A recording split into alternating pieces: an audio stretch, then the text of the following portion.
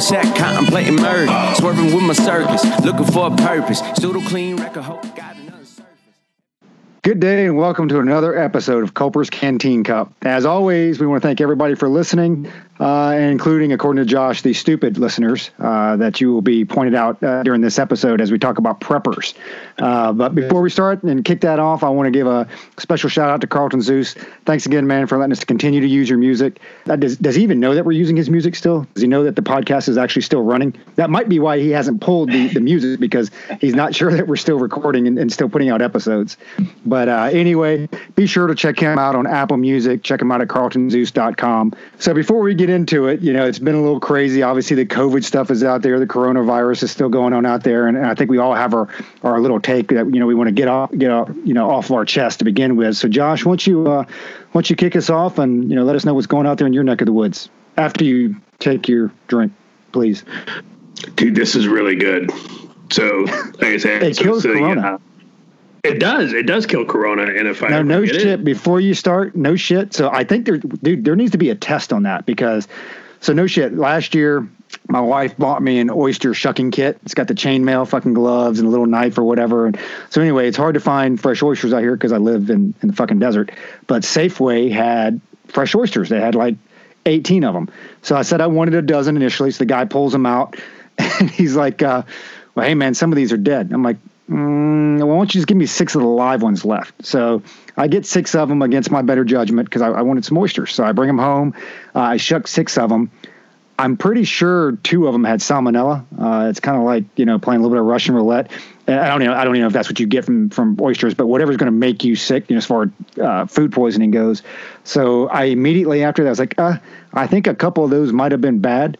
So I drank 2 shots basically of E.H. Taylor, small batch, figuring that, hey, if there's anything in there, the alcohol is going to kill everything in my gut, make it all normal. And that was 2 days ago. Now I'm still fine. So I think there's something being said for alcohol and being able to purify the bad stuff in our body. So anyway, before I cut you off, Josh, let me kick it back to you. Tell us what's going on in your neck of the woods.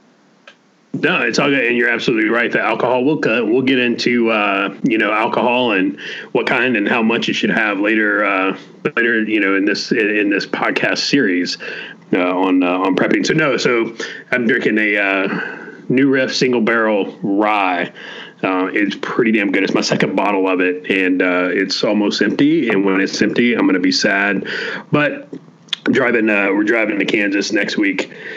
So driving through Kentucky and a couple other states, so I'll have an opportunity to find some more. Other than that, man, it's so we're trying to figure out what to do about the school situation. So the North Carolina governor came out yesterday, and if you don't know, the North Carolina governor is this guy named Roy Culper, who I don't know that he knows he's the governor. He's kind of like Stacey Abrams. He knows he's the governor, but he doesn't really know what he's doing. So they came out and they were, North Carolina, bottom line, is not going to open up the schools fully next month, basically in 30 days, 40 days. So they decided that kids will go to school, 1 to 2 days a week, and then it's up to the school districts to figure out the rest, right? They get to, figure out whether you're going to do Monday, Tuesday, and then, at home the rest of the week, or Monday, Wednesday, then the other 50% of the kids show up Tuesday, whatever. And so, but high school students have to be present at their school. They have to be physically present in their class. If it's a technical class, so classes like shop, biology, JRTC, stuff like that, they have to physically be present at school but they can't be there for the rest of the day for their classes. They have to go back, they have to travel to the school and then go back home for the rest of their classes and do those online.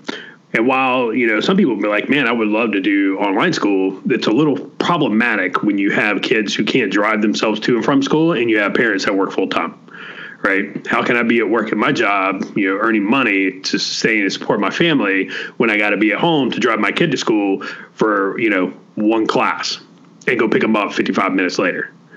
Like, it's a shit show. It doesn't make sense.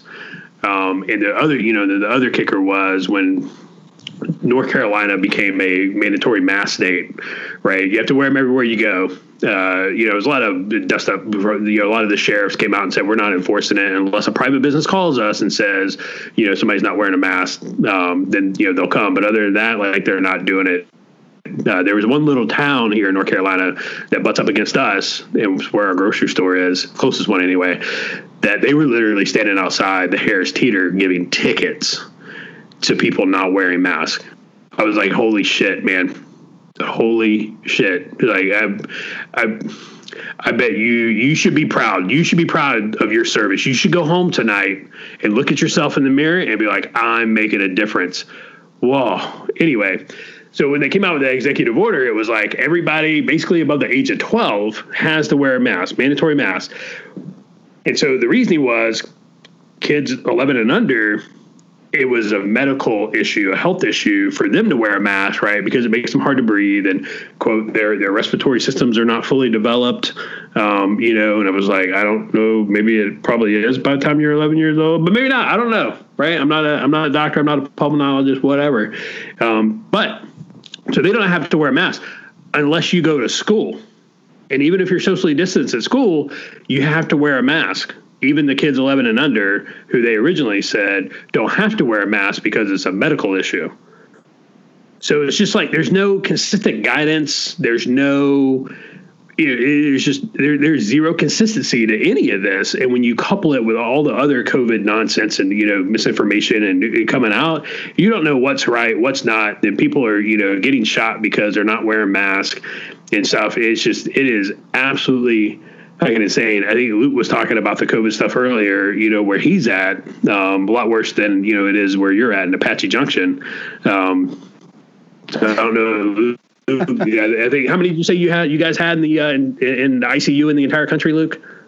Two in the entire country. And in the neighboring country, I think there's 6. And the neighboring country has about 4 times the population of where I am now. And where I am now, the paradigm has been set, and I think the paradigm is set in the States too, which is, I guess it's a combination of fear and lack of critical thinking, where I could be wrong on this, but I think there's been 2 deaths where I am. There's been 2 deaths in the past 3.5 weeks, but the cases have quote unquote skyrocketed. And some people are fudging the numbers and saying they've gone up 900% in the past 3 weeks, 900%, and 600% have tested positive compared to 3 weeks ago. And it's like, okay, if you're going to play around with the numbers like this, why don't you give a negative ratio for the amount of deaths there are right now? I fancy myself a critical thinker, and I really dig into the numbers on COVID. The ones the CDC put out. And as Roger and I were talking about, I think Josh was in on it. The CDC has actually changed their website. And whereas I guess maybe a month ago, it looked like a scientific type website where you kind of, you have to really dig into it a little bit and, do your due diligence, as Roger and Josh would say, on, reading the footnotes and sussing things out yourself. But now it looks like a little children's website. They've really changed things up, and they've taken a lot of stats off of there, actually, like how they determine whether it's COVID or the flu and things like that. It's not there anymore. Anyway, the more I look into the numbers, the more questions I have. It's like, well, why are we restricting everything? Is no one looking at the deaths right now? And are the death numbers accurate? I mean, I think it's safe to say that there are so many inaccuracies right now that it's hard to make a decision. I feel sorry for politicians to a point, lawmakers that have to try to weigh their constituency when making these decisions with everybody so frightened. My wife is coming back from the States in a couple weeks, and the rule now is she has to quarantine for 2 weeks. And of course, I'll have to quarantine for 2 weeks because she's coming back from the States. And the way Europe sees it is a lot the way Americans saw Italy about 2 months ago. Everyone in Italy has COVID. Everyone in the U.S. has COVID. So I'll have to quarantine for 2 weeks. So maybe I'll put out a few solo episodes during that time. But and after she gets back, it's a special trip. Her coming back, I'll share with the audience what she did when she got back. It's not like it's a secret or anything, but it's something we kind of want to keep quiet until she gets here. That'll be kind of an adventure. Maybe she could even come on the show and talk about it. But yeah, it's just there's a lot of confusion here with COVID. Nobody really. It's like Josh said, they're flying by the seat of their pants. I mean, even where I work every day, there's a new discussion on what the rules are going to be. So it's a very confusing time, but I think all this is going to go away around November or December. So what do you think, Roger? No, I think you hit it on the head. The whole COVID thing is really just starting to piss me off.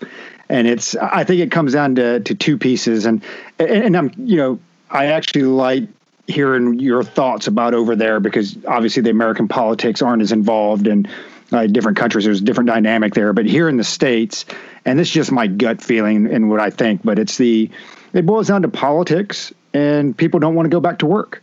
And then overall, it goes back to what Josh said. It's consistency. You want to know why people aren't following the guidance? Because there's no consistent message that's being put out there. Because, hey, I'm sorry, and I'll use Josh's phrase, I'm old enough to remember 2 months ago when the CDC said, don't wear masks, right? I mean, it was like 2 months ago, right? 2.5 months ago, something like that. I remember when they were saying, well, wearing masks prevents, 99% of the spread of coronavirus. So why do we have to have social distancing? Because if the masks work, why do we have to have social distancing? The masks don't work, then why are we wearing masks? So, but it's not just that. We get into the politics of it. So one, and this is my black helicopter theory, and maybe it's not such a black helicopter theory, but everybody knows the election's coming up. I believe, because I've been watching the unemployment numbers, and we see these unemployment numbers, and they go down, then you see a couple little upticks here and there, state to state, unemployment filings. So when I did just a quick Google, I think other than Florida, which is it's red, it's borderline swing depending on, popular vote, but it seems like every blue state out there has a backlog of unemployment filings. And then miraculously, as the weeks and weeks go on and the economy is improving overall, these new numbers roll out. Well, we had another 100,000 people, file for unemployment. Well, no, they actually filed 2 months ago. You just didn't process them and pay them until today. Okay, so I think there's a political piece of that where they're trying to tank that, shut down the blue states again. Why? To tank the economy. Because the Dow, I think, closed at, 26.5 today, give or take, 26,500, plus or minus.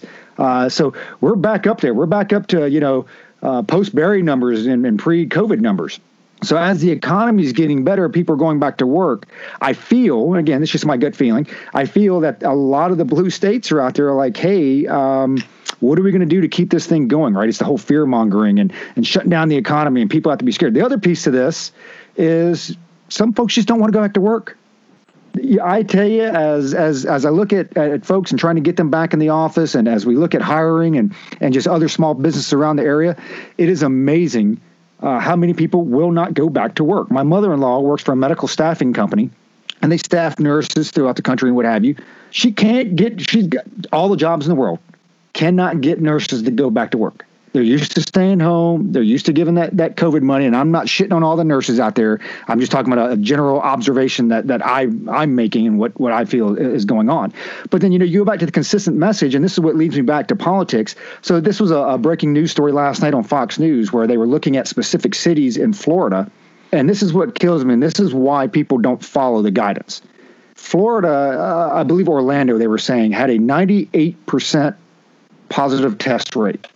And I hadn't really tracked Florida. I don't live out there, didn't really give a shit. But a couple of investigative journalists were like, hey, 98% sounds, pretty high. So they go down there, they take a look. Well, guess what they weren't counting? They weren't counting the negative tests. I mean, the guy's like, really? Like 98% of the population down here is positive for coronavirus? Well, no, because the negative tests were never reported. And so when they go back, and I guess 2% were inconclusive or whatever, then they go back and it's okay, we got to fix these records now. So you have to go back and track everybody that came. They come out. Yeah, it actually wasn't 98%. It was more like 9.8%. And then they had another city down in Florida that was, they put out a 96% rate. They go back and look at their records. Oh, sorry, it wasn't 96%. It was 6%. So, the public, as I sit here and I watch the news, I see that.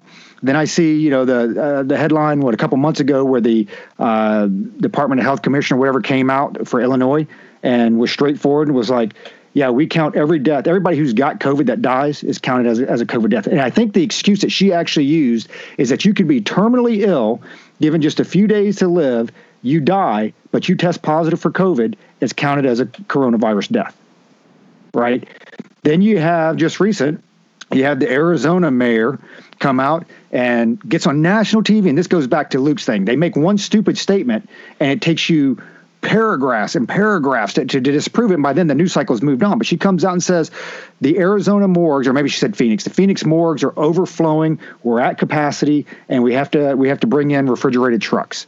And not 2 hours later, they went to 3 or 4 of the major companies here in Phoenix that handle that. And they're like, no, that's actually not true at all. And we didn't tell her that at all. We're creeping up a little bit because in the summertime, Arizona tends to operate at capacity anyway because we have a large elderly population. But nobody from our offices told her that we were at capacity. And oh, by the way, the only reason that we had the refrigerated trucks is because when Governor Ducey enacted his executive order, part of the course of action of that was, hey, you need to go ahead and order refrigerated trucks. So they're not being used. They're not being filled. They're just being ordered because that's part of the surge plan. So she lied on national television.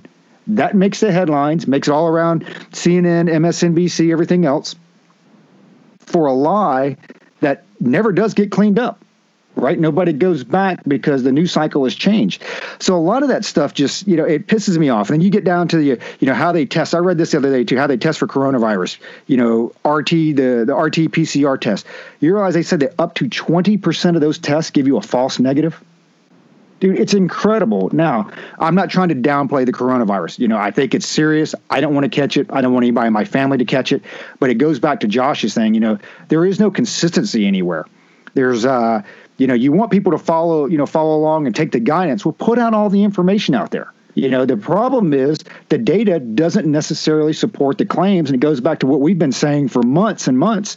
Actually, we've had our podcast for a couple months now. Yeah, so for months and months, I can say that we've been saying, hey, there are different perspectives, right? You have, medical professionals that are going to give you medical guidance, but it goes beyond that, okay? It goes, to the economy and jobs and be able to support yourself or what have you. So at the end of the day, it's all starting to piss me off because it sounds like just a bunch of sheeple out there, and it's politics, and it comes down to people not wanting to work. And as I thought about this, and I didn't come up with this topic, Josh and Luke came up with it. You guys ever see the movie Falling Down with Michael Douglas? Yo, dude, I'm not there. Okay, so nobody report me for shooting up my neighborhood or being angry or the PTSD vet or whatever, right? But I see how people get to that point. I truly see how people get to that breaking point because you just get fed up with it. You get fed up with defending yourself. You get fed up with the failed expectations. You get fed up with your government. You get fed up with your local leaders. So as we started talking about that, and we started talking a little about economic and societal decline, and I guess we can actually say societal decline because I think the economy is getting a lot better. But the whole preppers came up. So I am not a subject matter expert in this by any means. So I spent the last couple of days doing some gurgling and became as smart as I can with the time that I have. But Josh, why don't you tell us a little about about preppers, what they prep for, their mindset, and we'll kick it around the horn a couple times. Yeah. So, all right. So you kick it over me like I'm the crazy PTSD vet, prepper mindset. So, I mean, I don't call myself a prepper. I don't consider myself a prepper. Growing up in Florida, obviously, hurricane season was always generally a significant emotional event for us. It was just, you were going to get a hurricane, in the panhandle of Florida, it was going to happen. Now, whether it came in from the Atlantic or whether it came in from the Gulf, 9 times out of 10, it didn't matter. But so we, on the, for the prepping stuff, we really looked at it. It really hit home in March, when they came out and they said, everybody, stay home. It was COVID quarantine and everything. And, you start looking at, your supply. You're like, all right, man. So hurricane season gets here. Everybody, you go buy batteries. You make sure you got, some extra canned foods and perishables. Just sustain yourself for a week or so, right? Because that's generally about how long. If a really bad hurricane comes into where you're at, that's generally about how long you're going to be without power. So I went through Hurricane Andrew, and I rode it out in South Florida because most Floridians, a Cat 1, 2, or 3, like it's a party. Like there's slip and slides, there's kegs, we're just hanging out, right? And it's just like it's a party. And so Hurricane Andrew was coming. We were actually down at West Palm Beach, getting ready for diving. I was doing my my open water dive certification, and we were like, fuck it, man, it's a hurricane. We're Floridians, like this is our thing, right? And I tell you, after riding out Hurricane Andrew, if it's a 4 or 5, like pack your shit, we are leaving. Because even after been, after all over Iraq, Afghanistan, Syria, Somalia, I have never been as scared as I was in the middle of Hurricane Andrew. Like I legit was like, there's nothing you can do about it, right? It is Mother Nature. Like there's not a damn thing you can do about it. At least at war, man, you can shoot back, you can get behind like something, dude. Cat 5 hurricane rolls in, that's it. Like you just can't stop that thing. And so, so up here, we started looking around. It was like, all right, we're running a little low on toilet paper. We need to go find some toilet paper, right?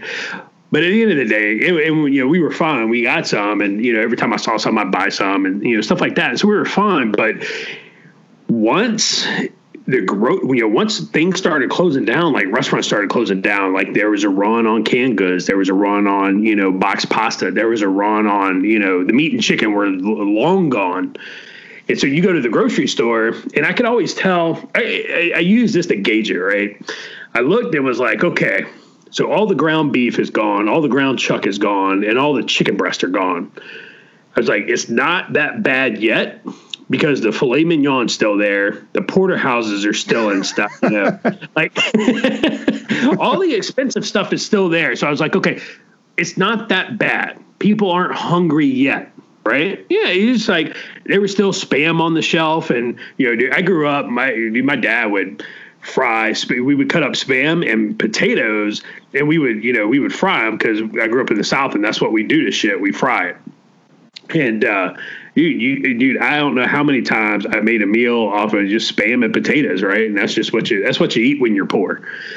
So there for a while, I was like, all right, it's not that bad. It's not that bad. Well, when they started shutting down the meat plants, the meat processing plants, then you started to see even the expensive stuff start to disappear. And you're like, okay, like it's starting, like, okay. Like it's starting to get real. Then it's a wake up call. It's like, I need to have, X amount of stuff on hand, right? If you have, it's like the military supply, strategy. If you have 1, you have 0, if you have 2, you have 1. If you have 3, you have 2, right? It's just that mentality.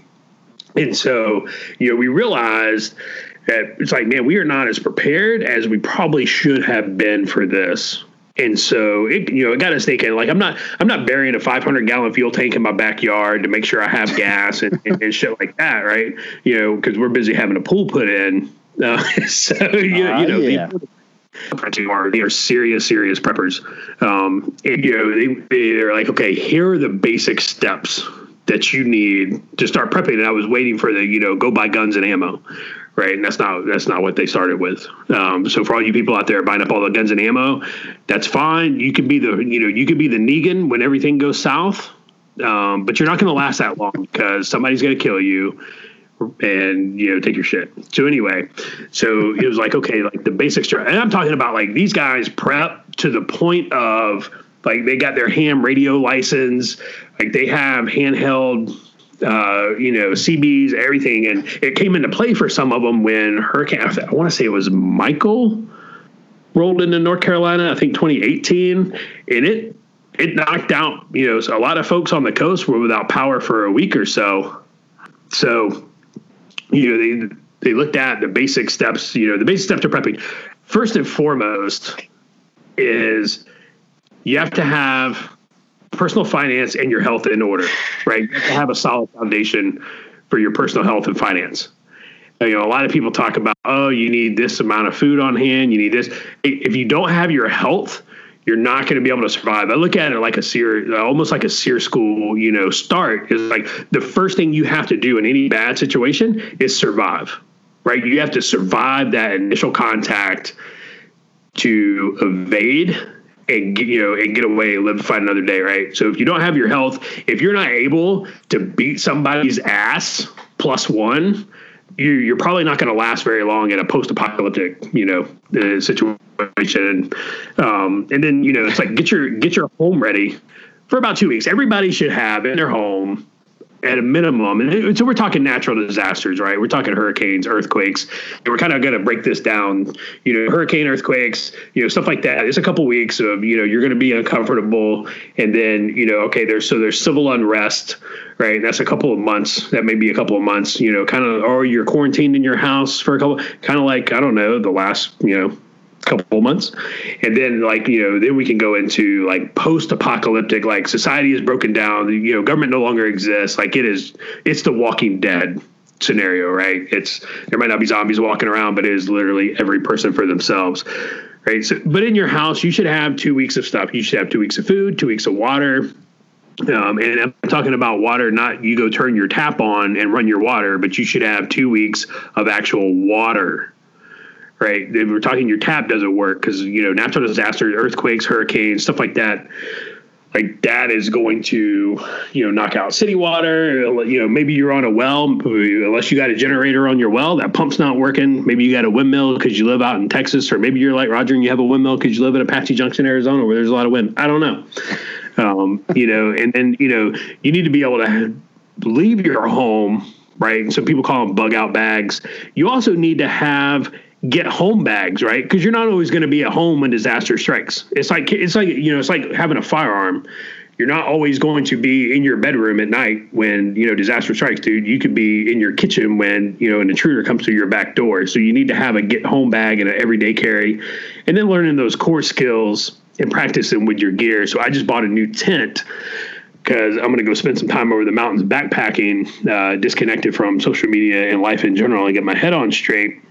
And you see those people when you're out camping and stuff. You see those people, the people who didn't prepare because they pull their tent out of their bag and they're cutting the tags off of it, and then they're reading the instructions and shit. And you're like, you didn't practice with your shit. So there's no PCCs, PCIs going on, anything, right? And so people think I'm crazy, but like I'll be out in my yard, with my new tent with my headlamp on at night, setting it up because I want to be able to, it's like, hey man, I need to practice setting it up at night because I may have to set this thing up at night with a headlamp, at some point. It's just practicing with your gear. That's, and then, sharing and recruiting and getting others and to, kind of have those basic supplies and that basic foundation set because, it's important and the main reason because what we have seen, it's like, fuck man, it's like Black Friday, in November. If your neighbor is not prepared and you have a bunch of shit and they don't have any shit, they're going to come over and Negan you and take your shit, right? So if you can get everybody around you as prepared as you are, right? I mean, that keeps everybody at bay, right? I mean, it's just, so that's kind of my take on it. I think it'd be good to, break it down, kick it around here with some of the basics. I know you said you've done some research. I know Luke's a street fighter from way back in the day. And so, those are my basics. That's kind of how I looked at it and kind of approached it the last couple of months, just taking a look at it. And there are definitely some changes that we need to make here, for us. Again, like, so peaches, dude, we didn't prune our peach tree like we should have at the beginning of the year. And we pulled 126 pounds of peaches off our tree last week. Right. Absolutely insane. And so, we gave some, we gave a bunch to the neighborhood. We kept some, and then we started looking at it, but the neighborhood didn't take all of them. So we're looking at them like, what are we going to do with these? And it was like, well, fuck, man, let's can them. Right. My parents can potatoes and vegetables like it's going out of style. The apocalypse ever happened, like I'm going to my parents' house if I can get there. Like I'm going there because they have my dad probably has 8-9 months worth of food, at their house. And I'm talking about food. I'm not talking about like you're not going hungry every day. Like you can eat like normal, every day. And so but it goes back to learning those skills, sewing, canning, being able to grow and sustain your own food and, store it and all that, all those things. So that's kind of how, after the last couple of months of a wake up call, like, hey man, you need to get your shit together and be able to do this. Everybody talk about, you just need guns and ammo. Those people are stupid. Those are the stupid people that Roger referred to earlier. So if you're that person, if you're either it's too late to start planning now, you're already screwed, you're stupid. And if you just say, well, go buy guns and ammo and you can take other people's shit, like, a la Negan in The Walking Dead, well, you're stupid too. And you know what? You may take a couple people's shit, but you're not going to take my shit. So let me know how that works out for you. Luke's sitting here shaking his head, just kind of like half smiling. So I'm going to shut up and give it to him. Yeah, I'm from the mean streets of Glendale, Arizona, and Southwest Amarillo, Texas. Shout out to my peeps in the 806. It's funny. Carlton Zeus was messaging me a second ago while Roger was talking, and he actually had a guy named Vinny Rocco Vargas over to his house there in San Antonio, who's a former Army Ranger. He's known for the TV series The Mayans MC, something like that. I haven't seen it, but it's a spinoff of that other motorcycle show. I can't remember. He's also was in the movie Range 15. He has a pretty successful podcast. He's going to give us some pointers. So shout out to Vinny for that. He's also real interested in reading our book. So Carlton Zeus has a special request for Josh.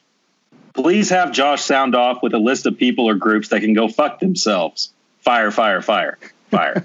So we'll be waiting on that, Josh, for next time around. Yeah, this prepper episode got a lot of feedback on the Facebook page, and we started thinking, the more we talked about it, the more we realized, man, there's a lot to unpack with this. I mean, a lot. There are different degrees and levels of prepping, and I really think that the movement has been around. Roger probably looked this up too. It's been around for a while, man, in the U.S. As far as a movement goes. And I think it kind of really started in the 1950s, prepping for, nuclear bombs and stuff like that. But I believe that Americans have a specific, like, pioneer, independent type mentality. And that's really, when it comes down to it, prepping is kind of a form of independence. And like I said, there's different levels of it, like take a car, for instance, a vehicle. Do you know how to change a tire? Well, you're prepared to deal with a flat tire in the middle of nowhere. Do you have a spare jack or a spare tire and a jack in your car? Well, that's prepping. That's prepping for something that could go wrong. You can take that even further. Do you have tools in your car? Extra spark plugs, things. Do you know how to fix those things? Do you know how to diagnose your engine? Do you have a flashlight in your car? Do you have signaling equipment? In cold weather, do you have chains, blankets, extra water, extra fuel, dig out equipment where you got to dig your car out? I mean, there's different levels you can prepare to either drive a long distance or just to drive in general. So, yeah, I mean, I think when I was living in San Antonio, I lived in the same house for about 4 years. And I have a lot of friends who aren't necessarily preppers, but they like to be prepared for anything. So I kind of started my collection, and the more I delved into it, the more I realized how complex and how much planning has to go into actual prepping. So I kind of broke it down. I was like, okay, it's going to be step by step. And I'm going to go with, what do I need to be prepared for 4 months of nothing? No more grocery stores, no more electricity, no more nothing. So I started to collect food. I started to do the math on what I would need. And I got around to where, realistically, for a family of 4, we could have gotten by for 4 months with rationing. We got to a good point, and we can get into what I had and things like that. I would like to get to a point where I could go for an entire year at some point, but being overseas, that's next to impossible. Because number one, I can't have weapons over here. Well, I can, but it's not feasible legally. And the only weapons I have here in the house are like kitchen knives and a pair of Eskrima sticks. A shitload of the good that's going to do me in this zombie apocalypse. But, and a lazy ass dog. Yeah. Well, they bark real loud. But, I think it was it Stan that said something about the Maslow's hierarchy of needs on the Facebook page? Do you guys? It was Stan. Okay. That was a good point. That's kind of a good starting point. I mean, it's a lot of this prepping stuff is common sense, at least with, when you're looking at like the natural disaster, like Josh is saying, be prepared for a month, either to bug out and then come back or to weather the storm without electricity. So I always went with, what's the thing I can't survive more than 3 days without? And that's water. Dude, water, you cannot survive without water for more than 3 days. And 3 days is pushing it, and that's with good weather and not moving around and just drinking water. So, yeah, there was a lake near the house in San Antonio. I had a few water storage containers. I always figure I will probably be able to see these things coming. That's probably a mistake. But I figured, well, if I can see it coming, I'll fill the bathtubs, plug them up. Roger said earlier he's got a pool out behind his house. That's good for a while.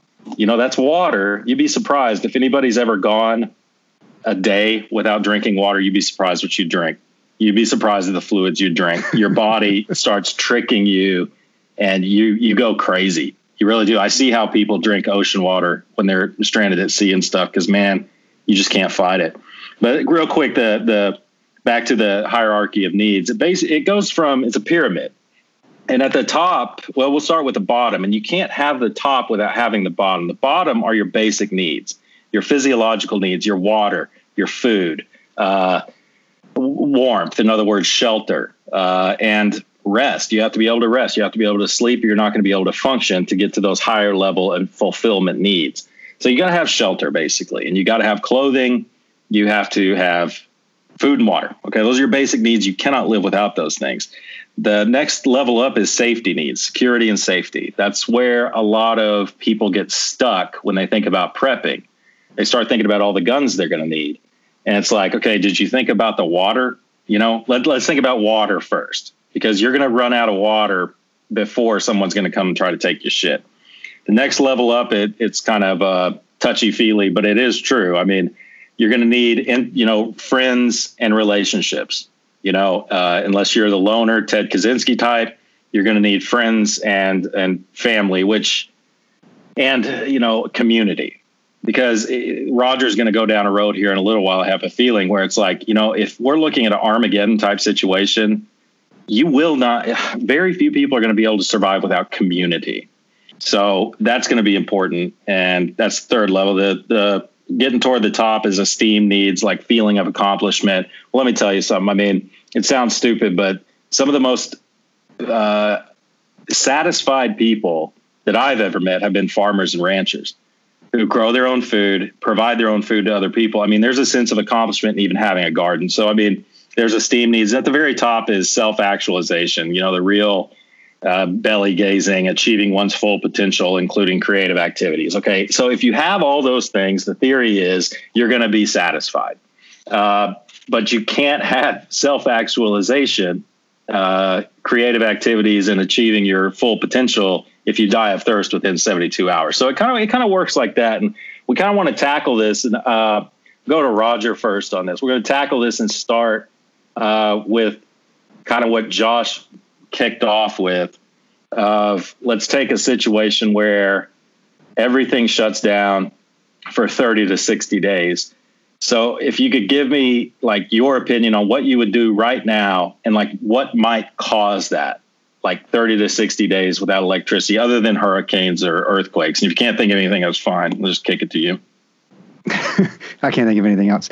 No, I want to roll it back just a little bit because you brought up a good point with your, the car breaking down. And so the very first thing we got to look at when we look at preppers, and again, I'm not the expert at this. I just look at what I myself look at and what I would do. And as as I started gurgling this stuff and you get down this rabbit hole, I mean, prepping is huge. It is huge. And at first, when I first, somebody says prepping, I think I might have even said that to Josh. Oh, guns and ammo. That's like the first thing that pops in everybody's mind, right? Because of The Walking Dead, and I got to defend mine, and I'm going to take your shit, and whatever. But it goes beyond that. It's way bigger because we all think about natural disasters, and I know we'll go down this road here in a minute, but it goes beyond that. What are you prepping for? Because here's another thing that we were out of. What did we start off with? We're out of toilet paper. Then I think we were out of milk. Then we went out of meat, charcoal. We were out of tofu. Now there's a coin shortage, right? We're out of coins because people aren't out there fucking, spending money. So there's no coin. There's a coin shortage. But you say, hey, what are you prepping for? The other piece of that we were out of jobs, and we were out of finances, and we were out of money. So when you look at prepping, it's not just about guns and ammo. It's not just about the little things I shouldn't say little things, but about the physical and material things that we're getting ready to talk about, as far as the food and water, but it goes beyond that. What are you prepping for? And I'll tell you, one of the things I don't see a whole lot of in the 2 days that I've read a lot of this. So I know there's some experts out there that listen to our podcast, so you can feel free to call me a dumbass or I missed the point or whatever. But a big part of prepping is finance and making sure that you're financially secure, one, to stay in the house that you're in. Because I think when you talk about the first 30 days, Luke, let's bypass or set aside the electricity piece for a minute. Money will get you a long ways to begin with. Now, when you get to the point of economic and societal breakdown, okay, when you get to the Negan stage and this and that, okay, money at that point, you're just fucking warming your house or whatever. But I would tell you, for the first couple weeks, first couple months, and you saw it during Corona, and you still see it now to an extent, money will get you a long ways. And I've said this with the national debt as, not to go off on a tangent, but, part of the struggle or part of the challenge being a nation that's in so much debt and running such a deficit is that when shit happens, you don't have the fiscal means to provide that assistance. And as an individual level, if you don't have that means to make sure that your house is taken care of for 6 months or what's the rule of thumb now? It used to be like 60 days. Now I think it's like 4 or 6 months, right? Wow. Is it? Yeah, I think that's with the whole COVID. They're like, hey, you got to look at 4 to 6 months of survival on income. You should have 4 to 6 months of expenses, in say rest, sitting there that you can take care of yourself. So you have to, from my point of view, that's one of the first things I look at is the financial point. That hey, look, as long as I've got my house, I've got my car, I can buy fuel, I can buy those basic needs or whatever. That to me is one of the fundamentals that I build upon, because when I look at prepping, and I don't want to oversimplify this, but I kind of break it down into 3 categories. I look at it as a finance. I look at it as sustenance, so your food, water, all the stuff that you need to eat to survive, and then your actual survival / protection. Protecting your own, protecting your shit, protecting your goods and belongings. So to begin with, something that you can't do it overnight, but most of the other stuff you can buy or learn fairly quickly. It's like, hey, first you got to get your finances in order. Make sure that you can stay in your house for the 4 to 6 months. Make sure that you can go out and buy the food that you're going to need to buy. Make sure you can go out and buy, because here's the thing. Now, I'm not paying $30 a roll of toilet paper, but if I needed to spend $30 for a roll of toilet paper at the time, I had the means to go do that. And that's what I mean with, there's going to be a point, and we all see it, right? I think they even have laws against it, price gouging and this, that. Once a disaster hits, whether it's a natural disaster or an economic disaster or whatever, price gouging, prices go up. And you know what? If you have the money and the financial ability to go buy that, then you're going to be fine. And, when I say go buy it, I'm not talking about, just, whimsically throwing your money out there. I think beyond this, it goes back to, I think Josh said, you have to determine what your priorities are. What do I have to have? You got to have water. You got to have food. There's certain staples that you have to have. So, when we talk about the finance and Josh talks about 4 to 6 months of expenses, we're not talking about, well, hey, how much money do I need to keep the Netflix going for 6 months? Or how much money do I need? Because at that point, I give 2 shits about Hulu, Netflix. The internet's tough to get away with nowadays because it is a form of communication. And for a lot of folks, it's the only way they can communicate or keep informed. But at some point, if you go down societal collapse, does that even exist anymore? So that might not even be an option. But, as a family, you definitely want to determine, hey, what are the priorities? What am I have to haves? What do I have to survive? What do I need to do to support myself fiscally? And then the sustenance piece, it's, I want to throw this to Josh because I'm kind of curious. I was just thinking of this as I was going through my pantry, because I think I have a pool, 35,000 gallons. Long story short, I got enough water to last me for a while, which is kind of crazy out here in Arizona. But that is a big concern that I didn't have to, I don't have to worry about here, that I did have to worry about living in other places. Now, when you get farther down the road, I might have to worry about protecting that and securing that. But, on the surface of it, I do have the water. When it comes to sustenance, and maybe this because both of us were in the Army for a long time, and Luke for a little while, we're used to making do with very little. I got to give a shout out, right? I got to get a little jab every now and then to Luke about quitting the Army, right? Just to keep it alive. But, I sit here and look at what I can survive off of. And I know all three of us, especially in our younger private days, that, hey, look, I hate to break it to people, but early on in the Army, you don't make a whole lot of money. And early on in the Army, you're generally younger and you make a lot of poor life decisions. And that usually means to lack of decisions as far as what you can eat. So I think all three of us, and most of your college students out there can relate as well, is you can go a long time off some really shitty sustenance, right? But what I started thinking was, okay, there's one thing to survive. We've all been through the schools where, man, I was eating cookies out of a damn trash can or whatever the fuck I found. But then I look at, well, I've got a family. Josh has a family. Luke has a family. So then you start to say, well, it's not just enough to survive. I mean, it is to a point. But did you ever get your family involved as far as the food? I mean, I know I never did. I never looked at my wife and kids hey, for 4 to 6 months, what do you have to have in here to eat? Because I'll eat anything, right? You get hungry enough, you're just going to fucking eat. I tell my kids that all the time. They don't want to eat the green beans. You know why you're not eating the green beans? Because you've never truly been hungry. So I don't know. I told to Josh, you've got younger kids. I mean, have you taken that look to say, hey, talk to your wife and the kids, what do you exactly need to survive over the next 4, or even give thought to that type of stuff? We didn't until COVID hit, honestly. And, it was one of those things where it was the kids are like, well, why can't I have grilled chicken tonight? It was because there's no grilled chicken to be had at the store. I don't know what you want me to tell you. It's there's squirrels in the bird feeders out back. I can go knock out, some squirrel. We can make a pot of rice with some squirrel and put some gravy in it. I had that as a kid. It's a fantastic meal.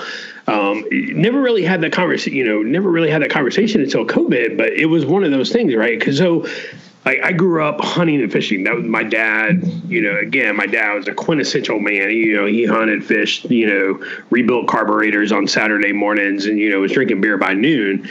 And so, we had that conversation once COVID hit. It was hey, I go back to that grocery store example. It's okay, well, there's still Spam on the shelf. So people aren't hungry yet, right? People are still eating well, right? Yep. There's still canned corned beef hash on the shelf. People aren't hungry yet, and that's just what, like you said, when you're hungry, you're going to eat anything. When you are truly, truly hungry and that, your belly's pinching you, you will make decisions and you will eat things you don't normally eat. And that's just, that's the survival instinct coming out. That's I think in every human's DNA. So we never really had the conversation about food. You do bring up a good point about, and Luke brings up a good point about what do you need, right? I don't need in my bug out bag. I don't need my Game of Thrones book and my, back in the day, whoever had that, the PlayStation Portable. You don't need that. We're talking about survival, right? We are talking about literally survival.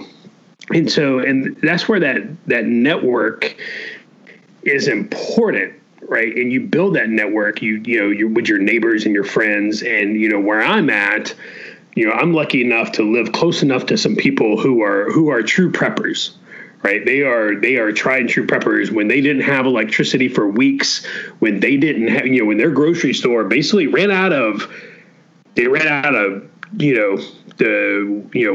milk jugs full of water, when they ran out of all the meat, everything, they're just it doesn't matter because I have 15 goats out in my backyard that I'm just, and literally during COVID, during the beginning of April, they went out and slaughtered a goat. And next thing you know, they're like, dude, I'm eating. I am not affected by this at all, other than I don't have to go to work.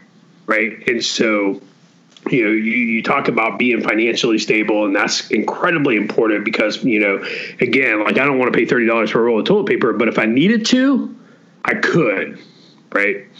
But and the other thing is the fitness thing, and this kind of goes in. I'm not going to ask Luke how many pounds he's dropped, as part of our fitness challenge. Oh, I am. But that's but it's important, right? Your health and your fitness level is important, right? Because you're going to have some late nights. You're going to have, and that's in a survival situation, you literally may not have a weapon. You may have to, move and communicate and all that stuff that goes along with that, and if your physical health is not up there, if you're, you got a few pounds extra around the midsection, you're going to move a little bit slower, man. And I've watched, the National Geographic Yellowstone documentaries, man. All the animals that get killed, man, they're the fat, slow moving ones. They're the ones at the back of the pack that can't move fast. They're the ones that go first, and so I think the health thing is important. That goes along with the finance and something like this. And I'm talking hurricanes. I'm not talking about post-apocalyptic, societal breakdown. Money has no value. That's not one of the reasons, but it's one of the positives. I tell my wife that it's like, baby, I have so much booze because this is going to be trade. You can barter with this. Right, you can barter with these. That's going to be the new currency, right? And alcohol has a lot of other applications. But with the food stuff, again, it goes back to those basic skills that I talked about in the beginning. Basically, those core skills and practicing with your gear. Those core skills. I'm a big hunter. Right, I'm planning a buffalo hunt right now out into South Dakota, maybe North Dakota, whichever outfitter I can get the best price from.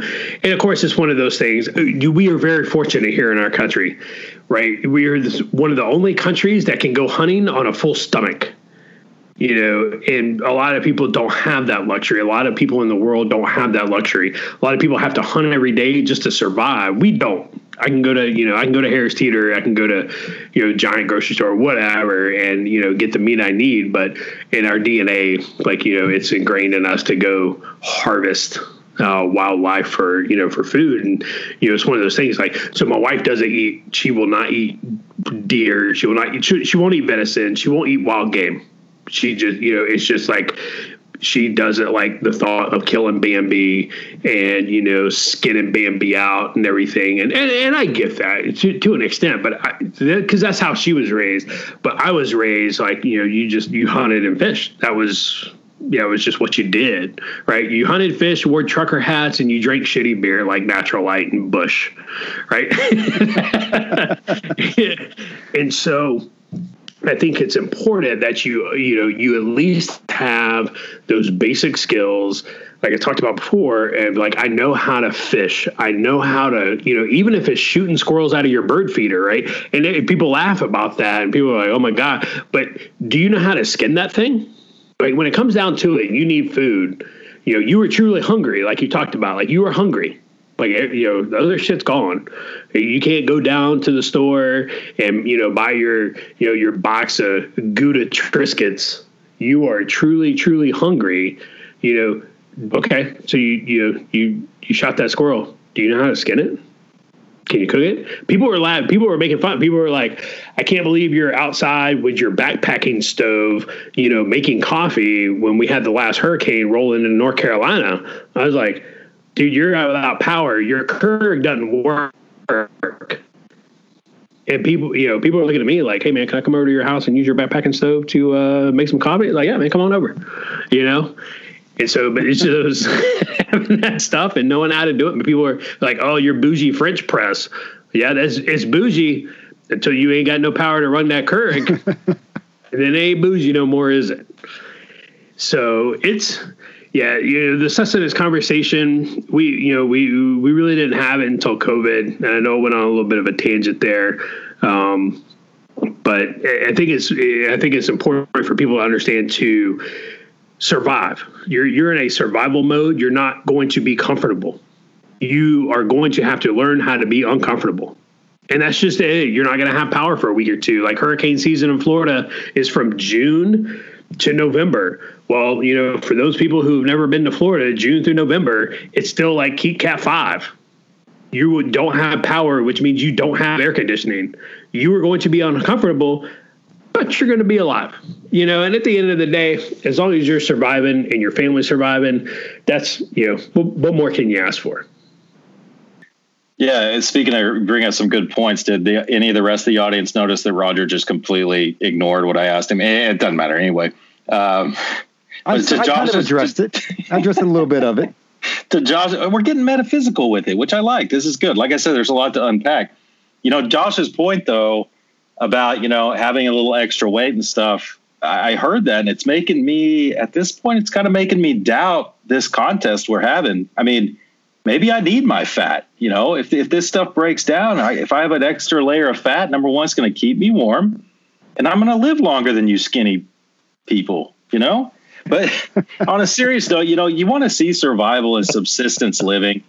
Take a trip to the Badakhshan province of Afghanistan and look at the people who have lived there. And my God, I mean, yeah, by American standards, they don't look healthy, but they are healthy. They have adapted to their environment. They don't need much water.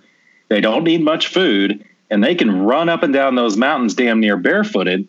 And it's like, okay, these people know how to survive. That's but they're used to it though. I think if you threw your average American into that environment, they'd be dead in a month living like those people, because for various reasons, because their bodies just aren't used to, not getting essential nutrients. I mean, those people are living probably, if you took their blood, they're, deficient on almost every vitamin out there, but hey, they're still alive. Of course, their life expectancy is only about 48, but it goes to, my dad made a point on the post where he said he read a book, and I'm still waiting, Dad, to hear what that book is, because I'm interested in it, to where some guy was an actual prepper, and he thought he had everything straight, and then a situation hit that he wasn't expecting, and none of his supplies did him any good. But what did him good was being prepared for it and being able to adapt. And I think that might be kind of what Roger's getting at a lot, is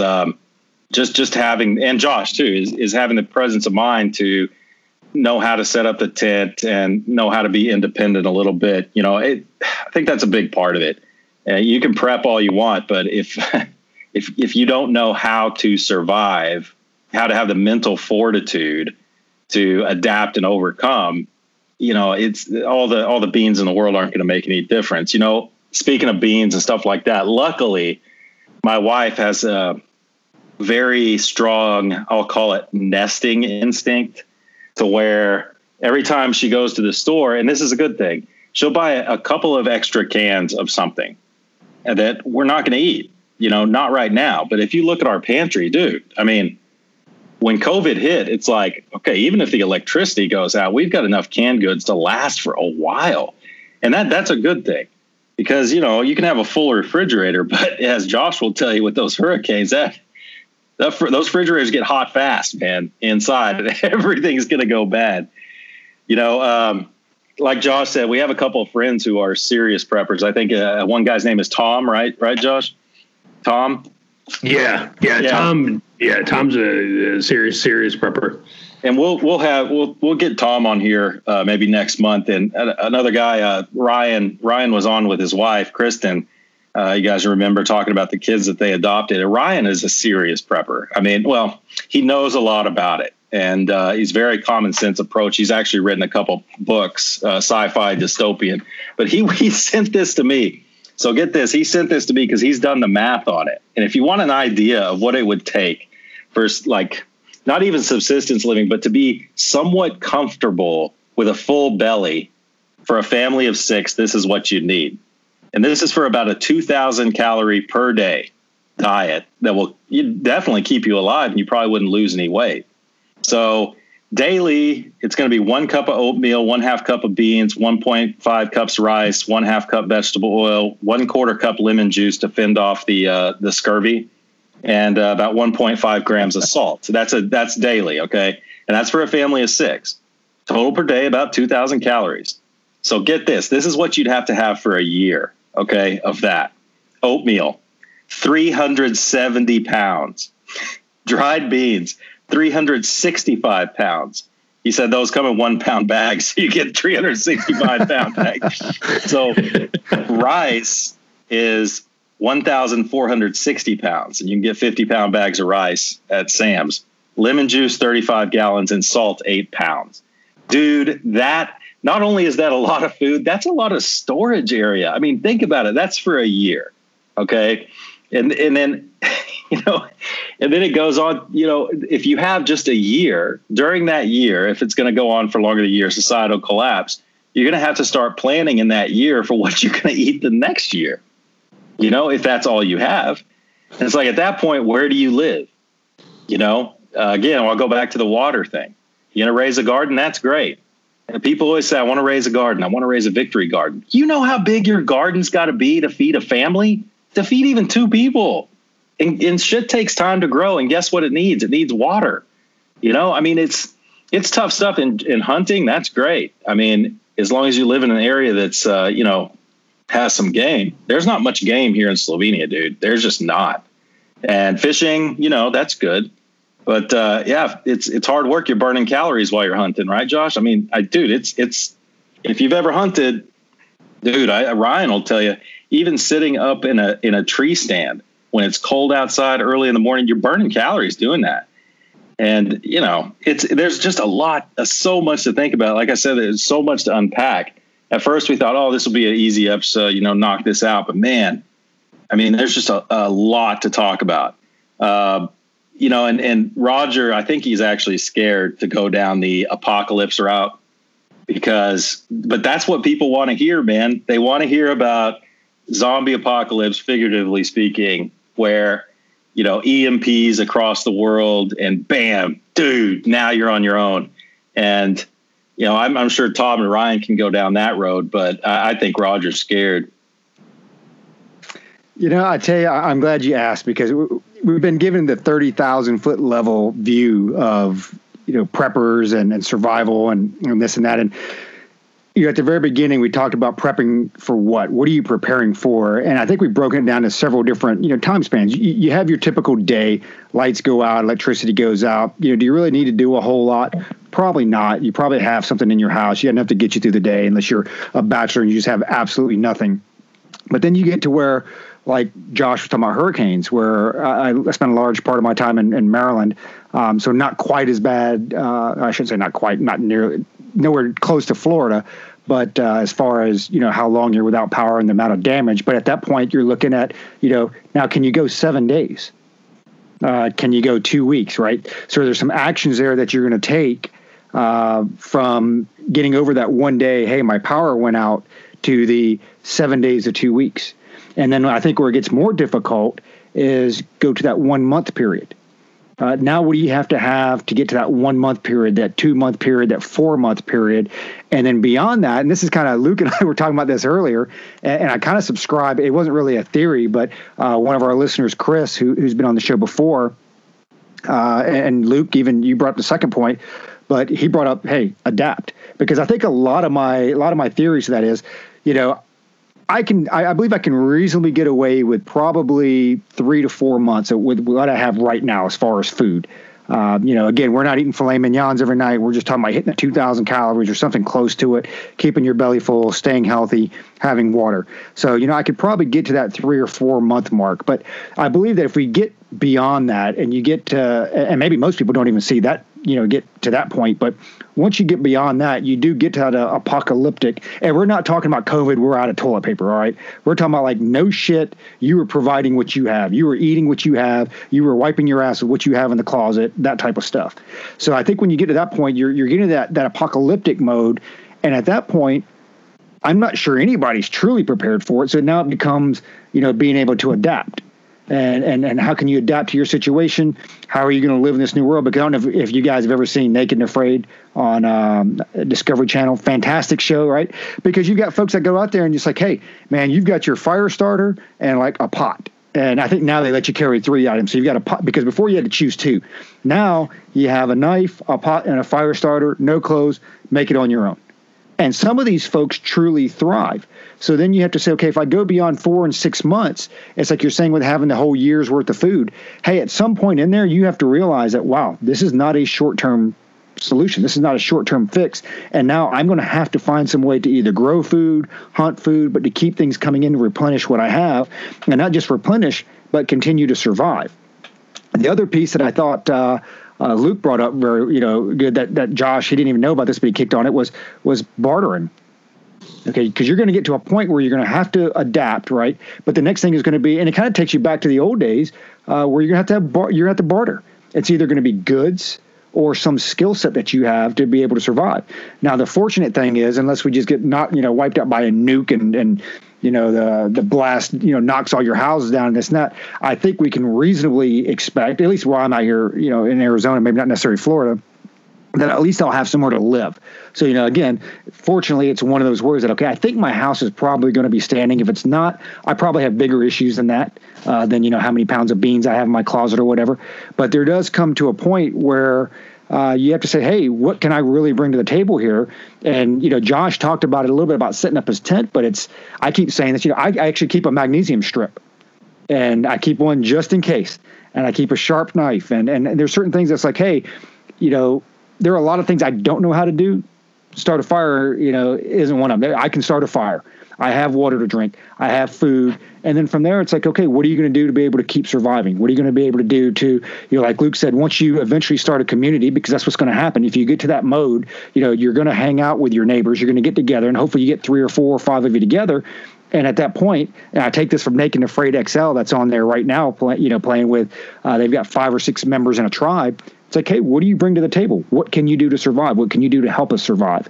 So we get to it's not to skirt the issue. I just think once you get beyond that 3 or 4 months, and maybe for most people in America, maybe even before then, if you get to that point where you are truly stuck to eating just what you have in your pantry and stuck to surviving off purely what you have in your house, I think you hit that apocalyptic mode before 3 or 4 months.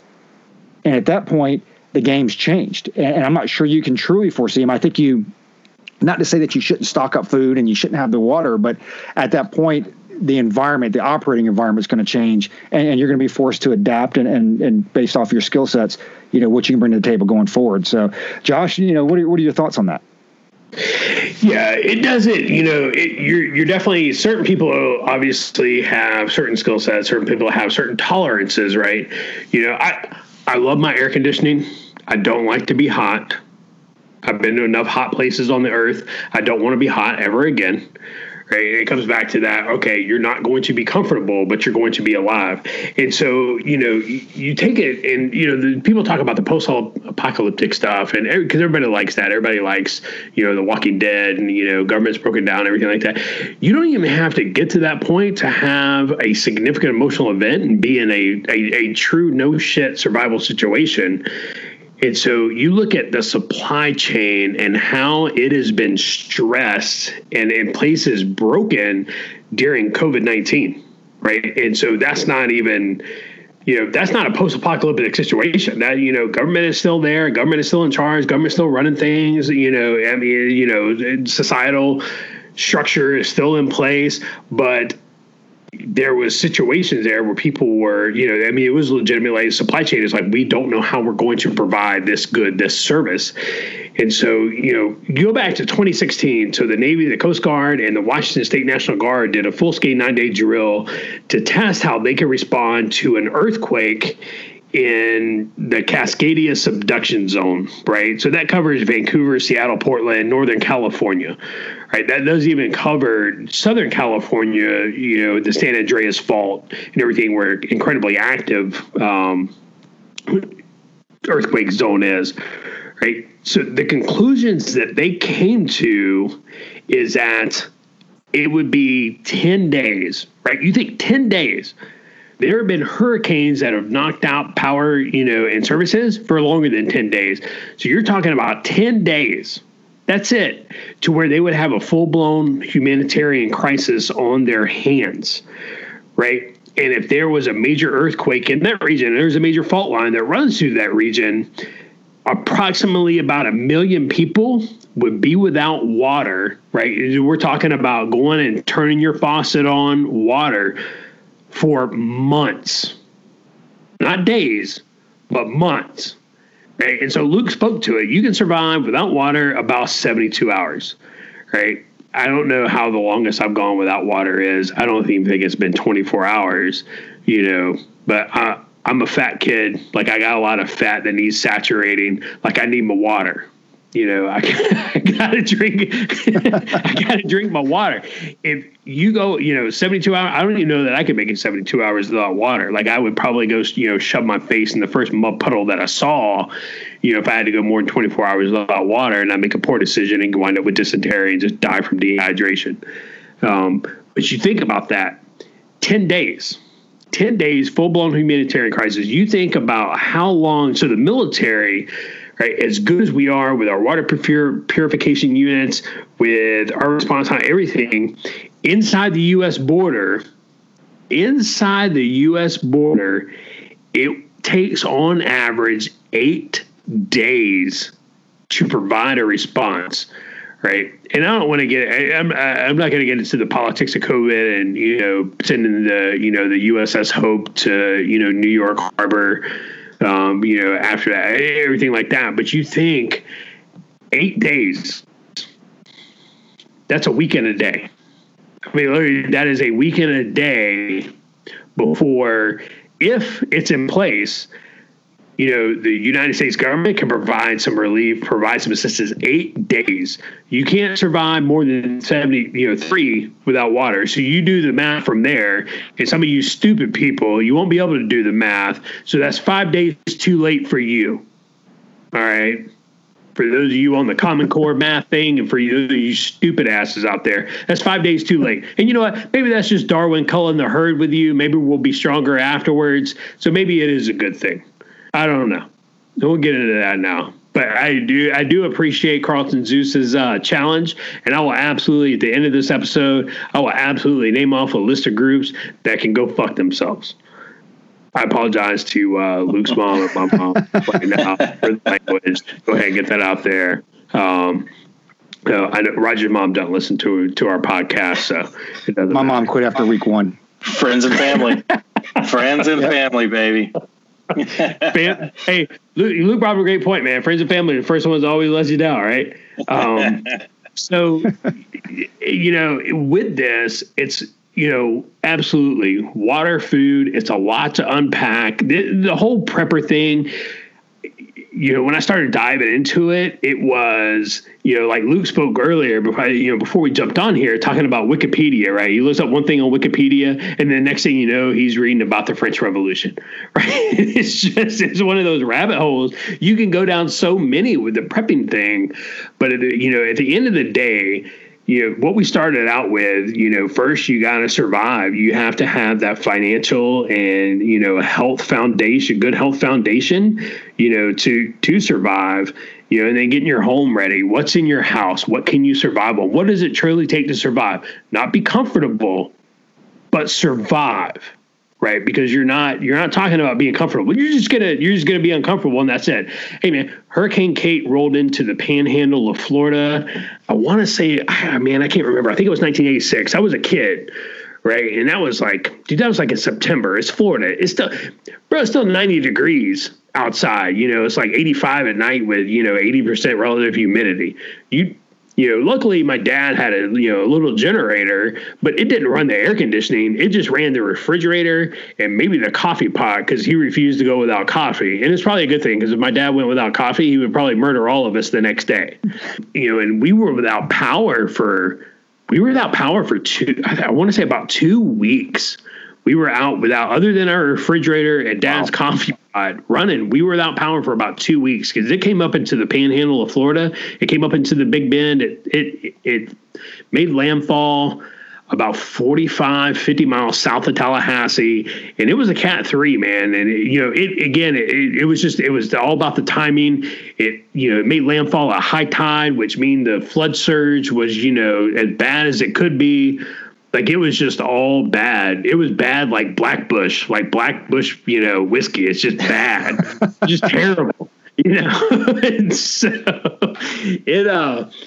and so for, weeks we were uncomfortable, but we didn't go hungry, and we didn't go without water. Why? Because Dad was out there, made a fire, and on his Coleman stove, until we ran out of propane bottles, Dad was boiling water. He was boiling drinking water. Because the generator was big enough to run the refrigerator and the coffee pot, but it wasn't big enough to run the pump on our well. and so he was literally out there, boiling water. So that's where those skills come into play. It's like, can you build a fire, right? If you can make a fire, you can cook, you can boil water, you can purify water to drink, you can do a lot of things with that. Can you sew clothes? Can you, those things, those skills are going to come into play. Nobody cares about your lesbian dance theory degree. Nobody cares about your fucking liberal arts degree. When the time comes, it's like, hey man, I tell you what, I got some food. You don't have any, but I got a carburetor on a vehicle that needs to be rebuilt. Oh, you know how to rebuild a carburetor? Rebuild my carb, and I'll give you 2 days worth of food. Shit like that. And I know, not everything's going to be apocalyptic. And we kind of broke this down into 3 categories, and we're just kind of hitting the wave tops, getting that mentality. Your biggest asset, I think, in all of this is your will to survive, your will to make it through, right? There is nothing out there that can undo somebody's will to survive. You either have it or you don't. You can't go buy it. You can't train it. You either have it or you don't. Your will to survive, and we'll have some folks like Luke talked about earlier, getting Tom and Ryan on here, guys who are doing this and have been doing this for years, to talk about, the ins and outs of the different aspects of prepping. Because, yeah, man, you can run down some real rabbit holes on the whole prepping thing. So I'll throw it over to Luke, because I think I've rambled a little too much, and I'm going to drink some more of my New Riff single barrel rye. Well, it's funny. Josh brought up, we were talking about the Wikipedia. I do that once a day. I'll go down the Wikipedia rabbit hole, and it's like the movie Inception. It's like, where did that idea come from? Where I ended up on the French Revolution today, and where I started out.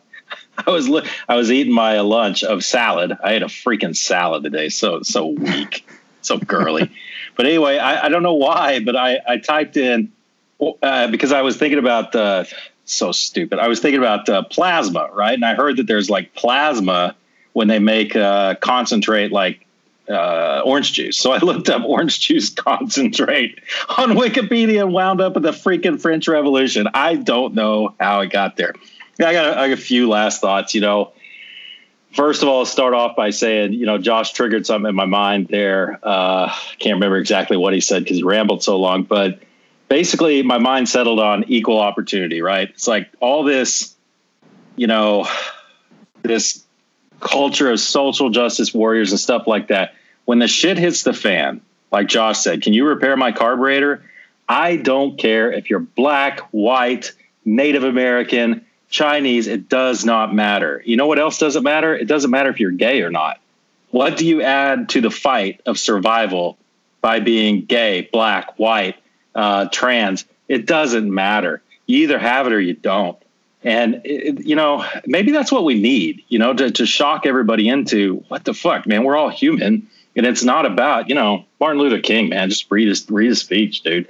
But the survival instinct, Josh, like you were saying, you either have it or you don't. But I really think that goes into the hierarchy of needs kind of thing. If all you're doing is providing yourself your physiological needs, water, food, and, shelter. If you don't have anything else fulfilling you, where's your need to survive?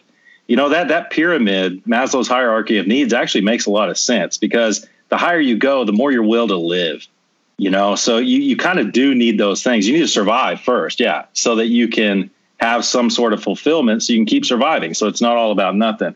So that's one thing to think about with the whole prepping thing. I mean, you don't need your Game of Thrones book, but maybe you need a few games you can play with your family without having to pull out a board, and knowing how to talk and relate to people.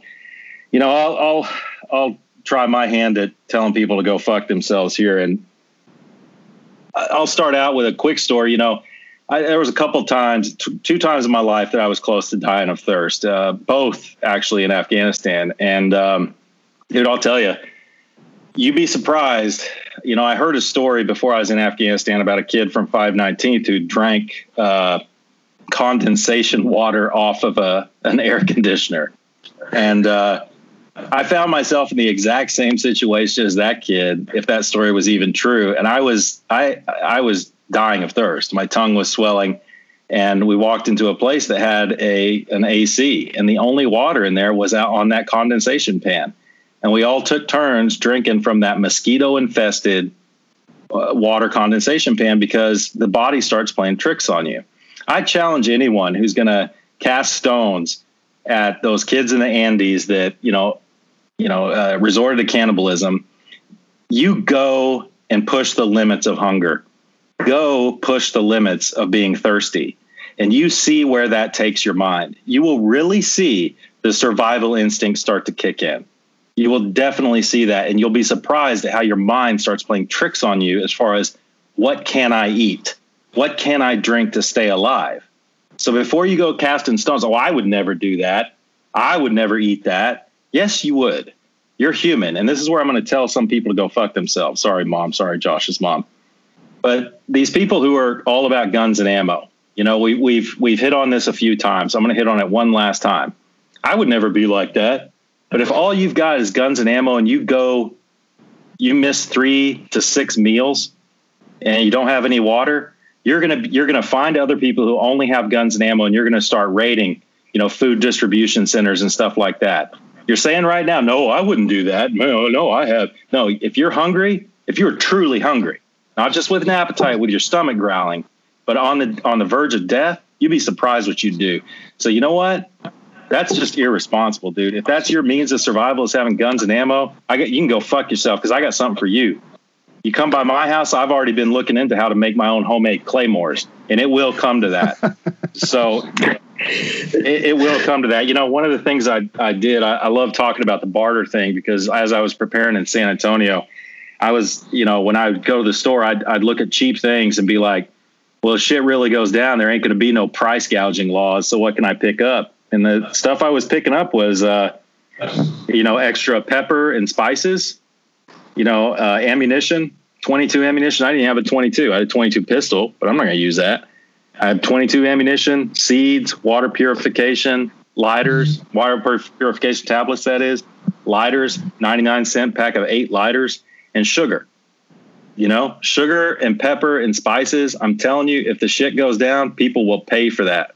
People will pay for the sugar, the pepper, and the spices. And if you look at pepper and spices, the cost to weight ratio is really, really good, because people are going to want that comfort. They're going to want those spices. They're definitely going to want that sugar.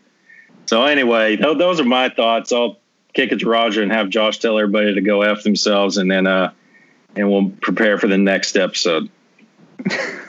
All right. Thanks, Luke. Good points. And I know that we didn't really cover a lot of specifics. I think Luke, he asked me a couple of specifics, and, I gave some 30,000 foot answers, and, refused to be, painting a corner on anything concrete. But, one of the websites, and I just Googled this and pulled this up. So just for some of those that are interested in this, and like Luke and Josh mentioned, we have some subject matter experts out there. And on a future episode, we want to bring them in so they can, talk specifics, because I think that's part of it is, I'm not a subject matter expert, neither are the other two. So bring in some folks that can actually talk about what they've done, some of the challenges, some of the things that those that are interested out there in doing should do. But just pulled up from the prepared.com. It's a home checklist summary, and I'll run down it real quick, not to get, I don't want to labor the point too much, but water is talking about, store 15 gallons of potable water per person, roughly 1 gallon per day. And of course, this is over a smaller period of time. Talking about food, roughly 1,500 calories a day per person. The ability to make fire, light, heating and cooling, shelter. A good one that Luke brought up previously, we were talking about it, was, I didn't even think about it, was medical. There's a lot of folks out there that are on prescriptions, not necessarily medical, but, he spoke about contacts and glasses. Do you have enough contacts to make it through the time period that you need to? Do you, in light, or if you're out of contacts, do you have eyeglasses that you can wear? Because I'm sure it sucked pretty bad not to be able to fucking see for an extended period of time. So, the medical, when you get to prescriptions, your hygiene items, communication. We saw this in the earthquake back in D.C. What year was that? It was like 2014, 13, something like that, right? Yeah, it was like 2012, 2013. I remember we were on mission, and I felt my car bouncing up and down. I was like, what the fuck? It was like, oh shit, we just had an earthquake. I actually thought Josh was jumping on my trunk. But the funny thing is, we were on mission, and we all had CB radios, and we were the only ones with comms, because the cell phone infrastructure went out. So, you get down to communications, power. That's a big one, right? It's not just flip a switch and this stuff works. When you get to power, it's got to come from somewhere. So you flip the switch, it doesn't work. Hey, do you have a generator? And more importantly, do you have fuel for that generator? When you look at, even getting a 55-gallon fuel drum, how long is that truly going to last you? You get down to tools, which a lot of this stuff, a lot of people have. Self-defense. We talked about finances. A large part of that is not just having the ability to make your house payment and this and that or whatever, but cash. As much as you can reasonably afford to stash, because at the end of the day, it's not going to be like, hey, let me run down here to the ATM machine. You may resort to having, how much cash you have on hand. Mental health. You talk about, what Luke just talked about, Maslow's theories, and as you move up that pyramid. And I think that's a lot of what you're seeing right now. I mean, don't get me wrong. Some people are just rioting and looting because they're complete, fucking assholes. But, the base of that pyramid is being met, but there are needs up top that aren't. And as you start to see that, people go crazy. They get stir crazy, and they start to go a little nuts. So, mental health. We get into documents as far as copy of deeds, title insurance policies, et cetera, and then local and emergency information that you may need. So with that, future episode, we are going to bring some more folks in that can speak a little smarter on it than we can, and we have that will address some more specifics. So I'm gonna kick it around the horn one more time, because I know Josh has got a list that he's prepared for us. I'm not sure if it's comparable to Letterman's top 10 list or whatever, but I also want to throw out one other question. You guys want to give an update on the weight loss situation here and where we stand? I don't know why you're bringing up old shit, but with the weight loss thing. You guys still doing that? Hey, I'm telling you, man. I'm trying to send you guys some ho-hos because I actually want the bottle of scotch. So. Hey, so one thing, right? So big shout out to Will for doing that. I sincerely appreciate it. I'm absolutely trying to become the owner of that bottle of scotch. But man, like, this bourbon's really good. And this rye whiskey is really good. So, so all right. So to, give that shout out to Carlton Zeus and accept the challenge of the group of people that can go fuck themselves. Right. So there was a message, from Carlton about, it was, I think last episode, maybe the episode before, when it was like, we were giving shout out to some of our listeners and our listener in Taiwan, right? It was like, if you're a Ministry of State Security guy, you can go fuck yourself. Right. So I'm gonna go ahead. All right. Alibi. Luke's mom, I apologize. My mom, I apologize. You raised a better son. I'm just trying to be a better version, of me every day. So a list of people off the top of my head that can go fuck themselves. So I'm going to start with the Boogaloo crowd. You can go fuck yourself, right? Those people, the Boogaloo crowd, I kind of couple those with the same people who are like, I just need to stockpile guns and ammo, and I'm going to go take other people's shit, in a pandemic and, post-apocalyptic situation. I got something for you. Come on by my house. I'm gonna hook your ass up, and I'll turn you into, the next fucking steak and meat on my fire pit in my backyard, because I got, we'll straight fucking Andes you. And let's see who else, right? So if you're racist, you can go fuck yourself. If you're, everybody associated that was on Jeffrey Epstein's flights, you can go fuck yourself as well. And let's see, BLM, you can go fuck yourself. Everybody ripping down statues and virtue signaling, you can go fuck yourself. And everybody that is a hypocrite in any way, shape, or form, you can go fuck yourself too, right? So specifically those people who talk about, how America is stolen land from the Native Americans, but you're not willing to give up your house and your yard to the nearest Native American. And guess what? You're a hypocrite. You can go fuck yourself. Let's see. I want to say right now, the people in my crosshairs and probably the worst, shittiest, most deplorable people on earth right now are white leftists. You can go fuck yourselves too, right? With your hypocrisy and your virtue signaling. Go fuck yourself with a big old